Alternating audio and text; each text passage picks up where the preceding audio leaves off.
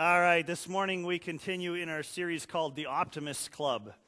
And if you were not able to be here last week, I want to give you a brief summary of the story that we read. It was the story of a great man named Caleb. And this is how his story goes. The people of Israel had been freed from Egypt and were now wandering in the desert. Moses had led them to Sinai and beyond to a place called Kadesh. And Kadesh was on the edge of the promised land that God had promised to give over to the Israelites. When they got to the edge of the promised land at Kadesh, they selected 12 men to go in and scope out the land. Those 12 came back and affirmed the quality of the land, but also revealed their fears about how impossible they thought it would be to conquer that land. There were giants living there in huge fortified cities. 10 of those men did not believe that Israel could overtake and receive that land, and so they convinced the rest of the Israelites that it couldn't be done. But of the 12, there were 2 who refused to doubt God's promises, and those 2 were Joshua and Caleb. So God sent Israel back into the wilderness for 40 years, and there all those 20 years of age or older who doubted God's promises died, all except Joshua and Caleb. 40 years later, when Israel returned to Kadesh, to the edge of the promised land, Caleb remembered God's promise that he had given through Moses. And so here he is, 85 years old, and this is what he says: I'm just as tough as I was 40 years ago. God made a promise, and he will fulfill it. And so Caleb set out to defeat the 3 sons of Anak, a tribe of giants. Down they go, and Caleb gets his land. And finally, he finds a husband for his daughter by looking for someone of equal faith, a man who defeats another city of giants, and peace reigns on Caleb and his family. So what did Caleb teach us last week? A lot, I hope.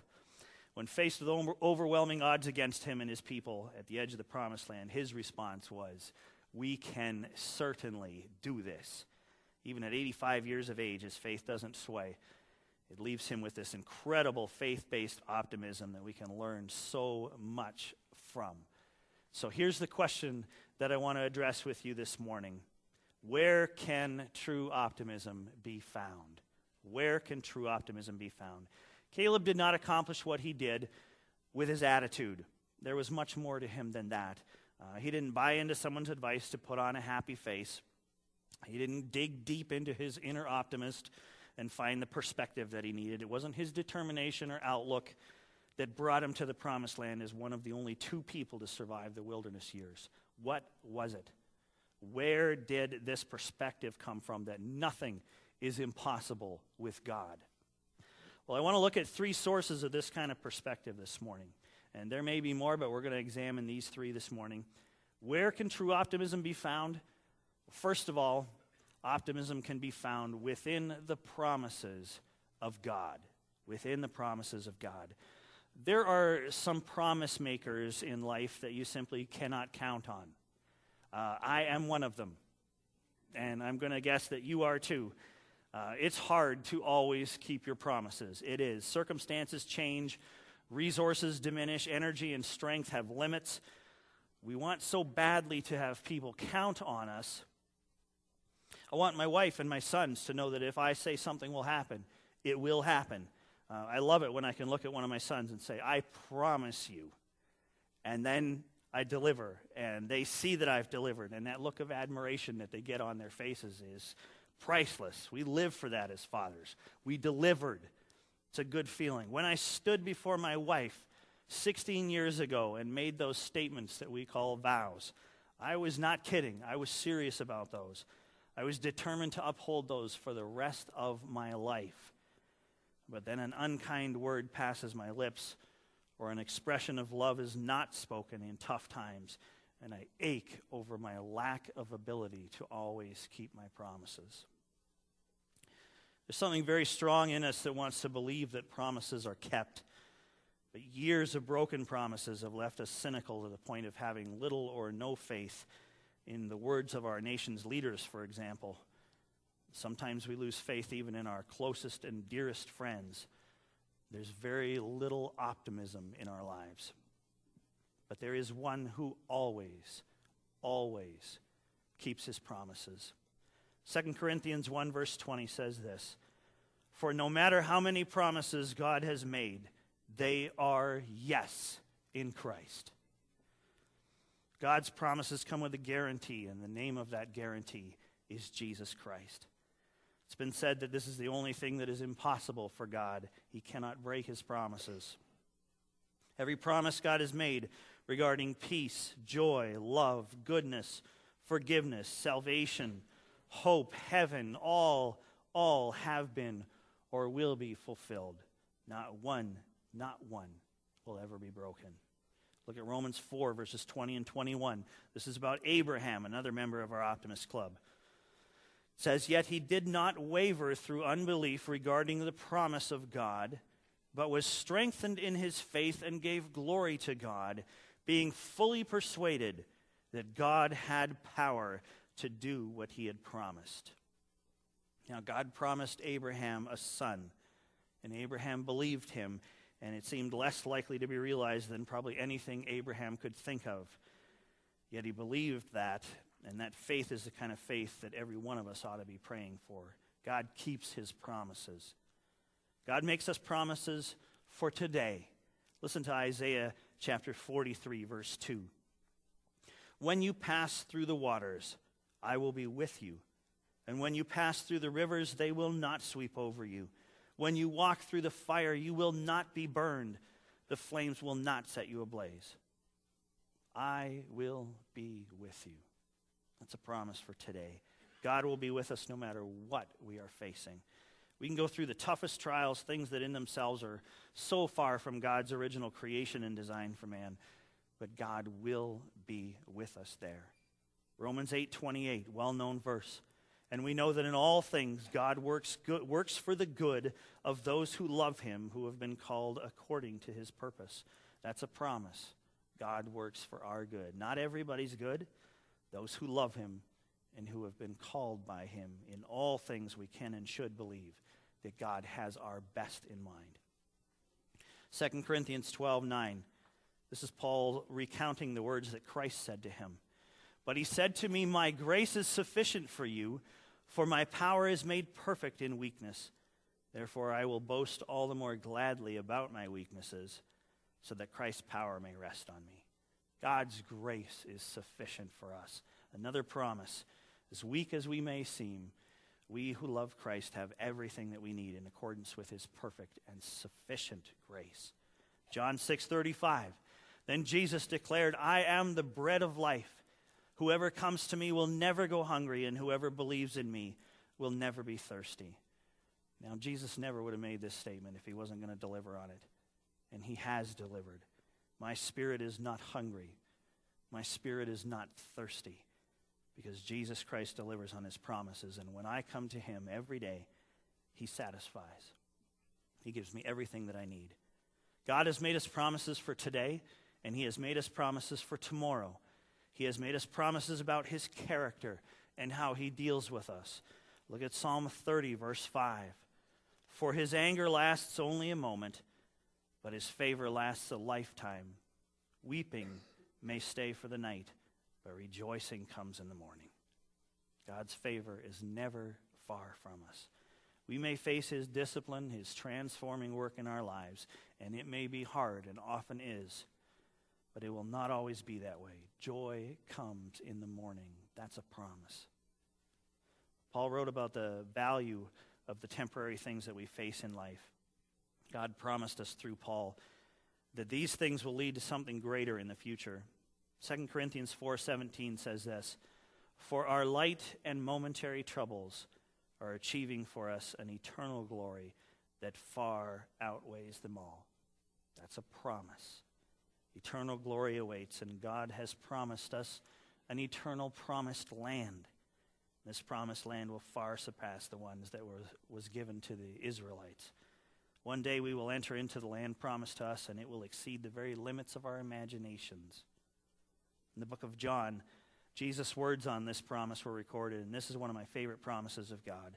I'd like to train myself to wake up every morning with these words on my mind. John 14, verses 1 and 2. "Do not let your hearts be troubled. You believe in God, believe also in me. My Father's house has many rooms. If that were not so, would I have told you that I'm going there to prepare a place for you? What a promise.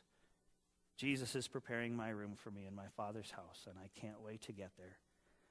Later on, Christ gave John another picture of what that promised land is going to be like. In Revelation 21, verse 4, John wrote this: He will wipe every tear from their eyes. There will be no more death, or mourning, or crying, or pain, for the old order of things has passed away. How many of us need to hold on to that promise right now? Jesus Christ himself is our guarantee that this will be fulfilled. The death, mourning, crying, and pain that we are experiencing right now will come to an end, not just for a while, but forever. There will be no more. Absolutely guaranteed. God has made us promises that he will provide what we need. He has made promises that he will answer our prayers. He has promised that he will remove the obstacles in our lives. He has promised that he will give us the power that we need for life. He has promised to deliver us, to comfort us, to give us peace. He has promised to defeat our enemies, to protect us, to give us a way to escape. He has promised that he can be found if sought, that he will forgive our sin, that he will be our strength when we are weak. He has promised us that he will love us unconditionally and pour out his mercy and grace upon us. He has promised us that he has a plan for our lives. So how then shall we live? Optimistically. Because our optimism is grounded in the promises of God, and God does not break his promises. And our response to that reality is to put our faith fully in God.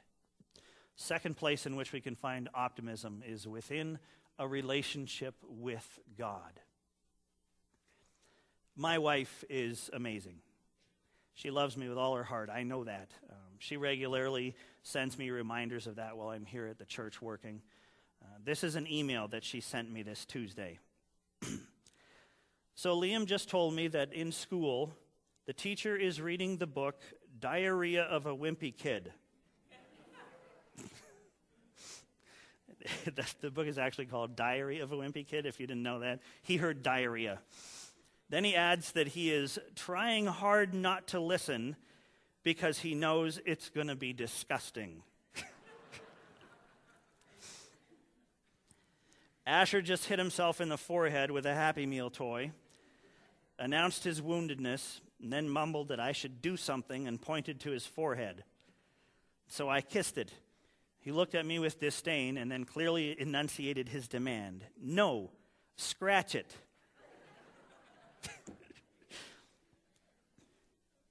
Then she says, I love you, Paul. And we'll be praying 16 years later.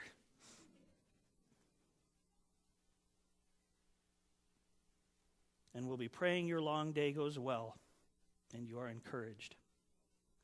I'm so thankful for you for so many reasons.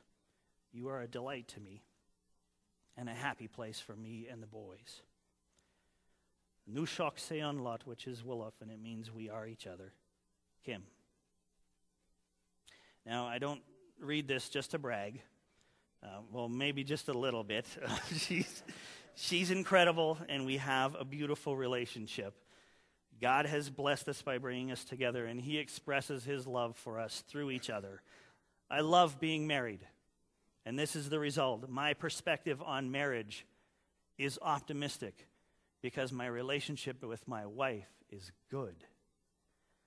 My perspective on parenting is also optimistic. Why? Because I have a good relationship with my parents, and I have a good relationship with my sons. I'm good friends with my mom and my dad. We truly enjoy each other's company. I tried at one point in my life to create some distance between myself and my parents. As a clueless young man, I thought it was appropriate to do so at that point in my life. I started going to a different church other than the one that my father pastored, and after trying a few churches, I found myself right back at his church, regretting that I had ever left. I have a good relationship with my parents, and I have a good relationship with my sons. They are genuinely happy to see me. They want to spend time with me, and I want to spend time with them. Yesterday, we went sledding on 2 different hills just for fun, just because it was such a gorgeous day. And to this day, there is nothing that I would rather do with my spare time than stay home with my family. And because I have a good relationship with my parents and a good relationship with my sons, I have an optimistic perspective on parenting. I have an optimistic perspective on ministry because I have a good relationship with my church. I love you guys, and I know that you love me too. You've heard me say that many times in my life. I've said I would never be a pastor like my dad. The load he carried as a pastor looked far too heavy for me to even consider. But when you called me last year to become your pastor, there was no hesitation because there was a relationship that already existed between you and me. And I knew that no matter how heavy the load of ministry would get, I would not have to bear it alone. My dad has never had to bear his load alone either, and so even after 50 years as a pastor, he still has an optimistic perspective on ministry. So here's the point that I'm trying to make. My perspective on life is optimistic because I have a good relationship with my Creator. I know far too many churchgoers who have a very bleak outlook on life. They will quickly express the many ways in which life is just not fair for them. At every turn they face, they believe that calamity is just around the corner. Their pessimistic outlook on life is something that they believe they were born with. It's just the way they're wired. And I do not agree with that kind of thinking. I do not believe that God created us to be pessimistic, to live life as if we've always just been defeated or about to be defeated. And when I hear expressions of pessimism coming from a Christ follower, I have to wonder what their relationship with Jesus Christ is like at that moment. Jesus speaks to us through his word so that his joy may be in us and our joy may be complete. That's from John 15, verse 11. In John 17:13, he says, I am coming to you now, speaking to his Father. This is in Jesus' prayer. He says, I am coming to you now, but I say these things while I am still in the world, so that they, us, may have the full measure of my joy within them. It has always been Christ's intent that we, his followers, have his joy in us, the very joy that sustained him on the way to the cross, a trial that far exceeds anything you and I will ever face. And listen to what he said about our relationship with him. Until now, this is from John 16:24, until now you have not asked for anything in my name. Ask and you will receive, and your joy will be complete. One of the characteristics of our relationship with Christ that Jesus referred to several times is that he is our provider, and we can and should ask him for things, for the right things. He said that we're to ask him for faith, for strength, for joy. That's a good relationship with Jesus Christ. We readily acknowledge that we can't do life on our own.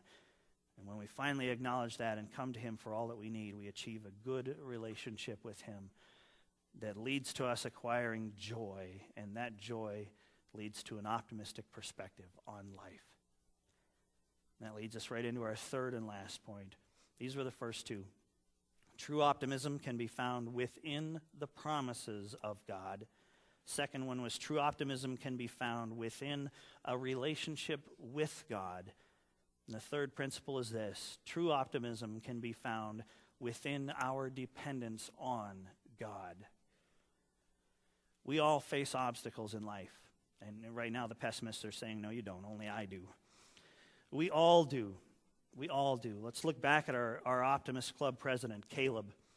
Caleb faced some major setbacks. Here's a man of deep faith that believed what God said, believed his promises, and followed God wholeheartedly. But in spite of that, he, along with the rest of Israel, is sent back into the wilderness by God and endures 40 years there, leaving him at 85 years of age when he finally does enter the promised land. And he had every reason to be pessimistic about conquering a land of giants at that age and after 40 years of wandering. Or he could have mustered up some false optimism and believed that if he could survive 40 years in the wilderness, then he can certainly do this. His optimism could have come from a sense of self-righteousness for being one of the only two to believe God. But listen to where his optimism came from. When they arrived at the promised land for the first time, this is what he said about conquering the land. The land we passed through and explored is exceedingly good. If the Lord is pleased with us, he will lead us into that land, a land flowing with milk and honey, and will give it to us. He didn't say that he himself would lead them in. He didn't say that Moses would lead them in. He said the Lord would lead them into the land and give it to them. And then upon their second arrival at the promised land, 40 years later, this was his perspective. I am still as strong today as the day Moses sent me out. I'm just as vigorous to go out to battle now as I was then. Now give me this hill country that the Lord promised me that day. You yourself heard then that the Anakites were there and their cities were large and fortified, but the Lord helping me, I will drive them out just as he said. And although at first it seems like he may be stating his own ability to do this, he makes it clear that it's the Lord's help that will bring him this victory. Caleb did not size up the obstacles that he faced against his own abilities, and I guarantee you that if you measure the obstacles in your life against your own abilities and your own capacity, you will come up pessimistic. But if we, like Caleb, will declare our dependence on God as we face life, an optimistic perspective on life will follow. There's a lie circulating out there that I have heard spoken within church walls far too many times. The lie is a misinterpretation of 1 Corinthians 10:13. This is what that verse says. No temptation has overtaken you except what is common to mankind. And God is faithful. He will not let you be tempted beyond what you can bear. But when you are tempted, he will also provide a way out so that you can endure it. And too often I have heard this verse used to tell people that God will never let you face anything that you can't handle. And the application stops there. And so I've seen many people get discouraged and disillusioned with God because they're facing something that they can't handle. They're facing it on their own. And they're questioning God's promise to never let them face anything they can't handle. But that's not what he promised. When we're faced with an obstacle in our lives, it will most likely be something that we cannot handle or bear on our own. I believe that's the purpose of obstacles or hardships being allowed in our lives by God.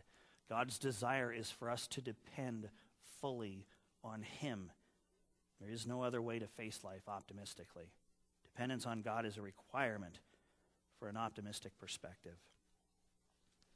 Peter gave us a great example of this. He's a member of our Optimist Club as well. He and the disciples were in a boat on the lake after the feeding of the 5,000, and Jesus comes to them walking on the water, and of course they're completely freaked out. But Christ identifies himself, and Peter is immediately drawn into the display of Christ's power. He sees what Christ is capable of. He wants to draw on that power, and so he asks Jesus to tell him to come to him on the water. Jesus says, "Come." And Peter gets out of the boat. Excuse me. Whoa, hang on a second.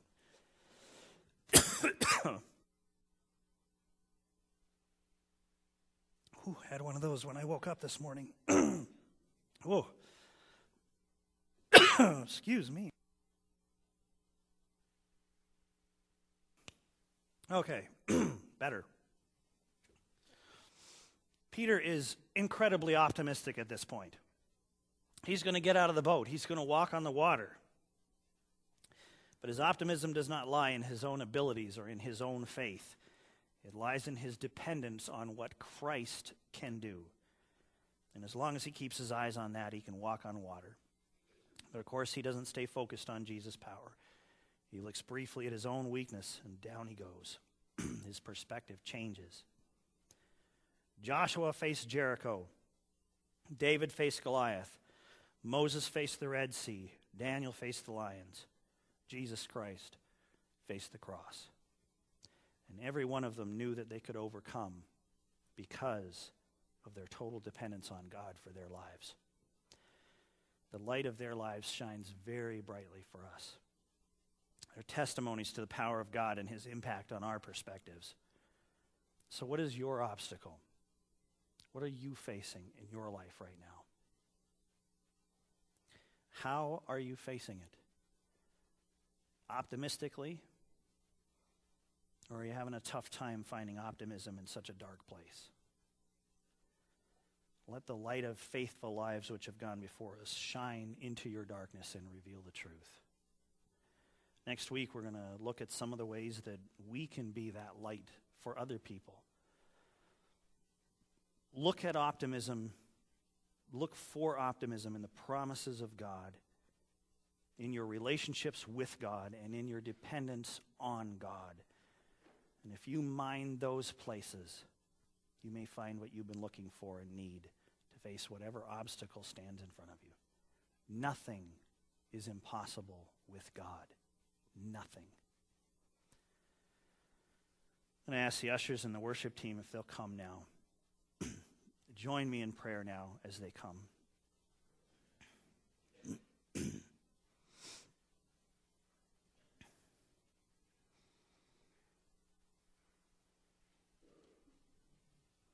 Father, what an amazing thing it is that we can put all of our confidence, all of our dependence, all of our trust in you. And as we come before you this morning, Lord, I want to give all of us an opportunity to address something in our lives that is keeping us from having an optimistic perspective on life. Right now before the Lord, I want you to just do a little self-examination. If you're not sensing that optimistic perspective on life that we've been talking about, ask yourself what it is. Take a look deep. Is it not there because you're not believing God's promises? Is it not there because your relationship with him is not good? Is it not there because of a lack of dependence on God? Are you trying so hard to do it on your own? I want you to pause and just look at yourself right now and where you're at in life. What's it going to take? It's a time for you to decide that, yes, God, you will keep your promises, and state that to him. It's a time for you to work on that relationship, to spend more time with Christ, to talk to him more, to ask him for the things that he wants us to ask him for. It's a time for you to just say, God, I can't do this on my own. I want to depend fully on you. Go to him right now with that and deal with it. Don't let anything stand in the way of you being the kind of light that shines from all of these individuals we've been talking about. Nothing should stand in the way of every one of us sending a message to the world that nothing is impossible with God.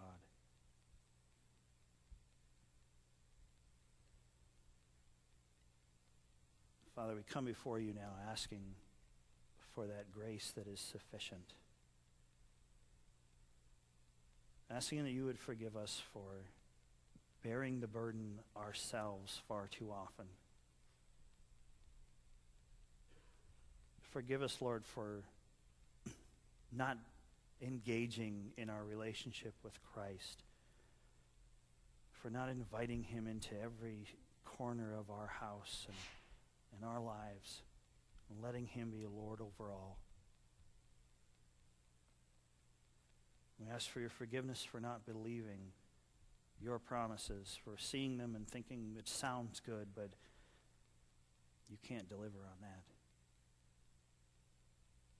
Father, we know that you can and that you will. And we're asking for your strength to fully depend on you and to walk through life with a relationship with your Son that is exactly what you intended it to be. God, we want so badly to see life optimistically, to face the trials that are coming at us and go, no, we can certainly do this. But that's not easy. We're asking for you to bring us to that point. Thank you, Father, that your promises will never let go of us. You have made them fully intentional to keep them, to bless us through them. We come before you now also to say thank you. To say thank you for your promises. Because every single one that you make is a yes in Jesus Christ. Thank you for that confidence. Thank you for the joy that you desire to bring us. Help us to enter into that joy. Let your joy be complete in us. Praise you for who you are. In Jesus' name.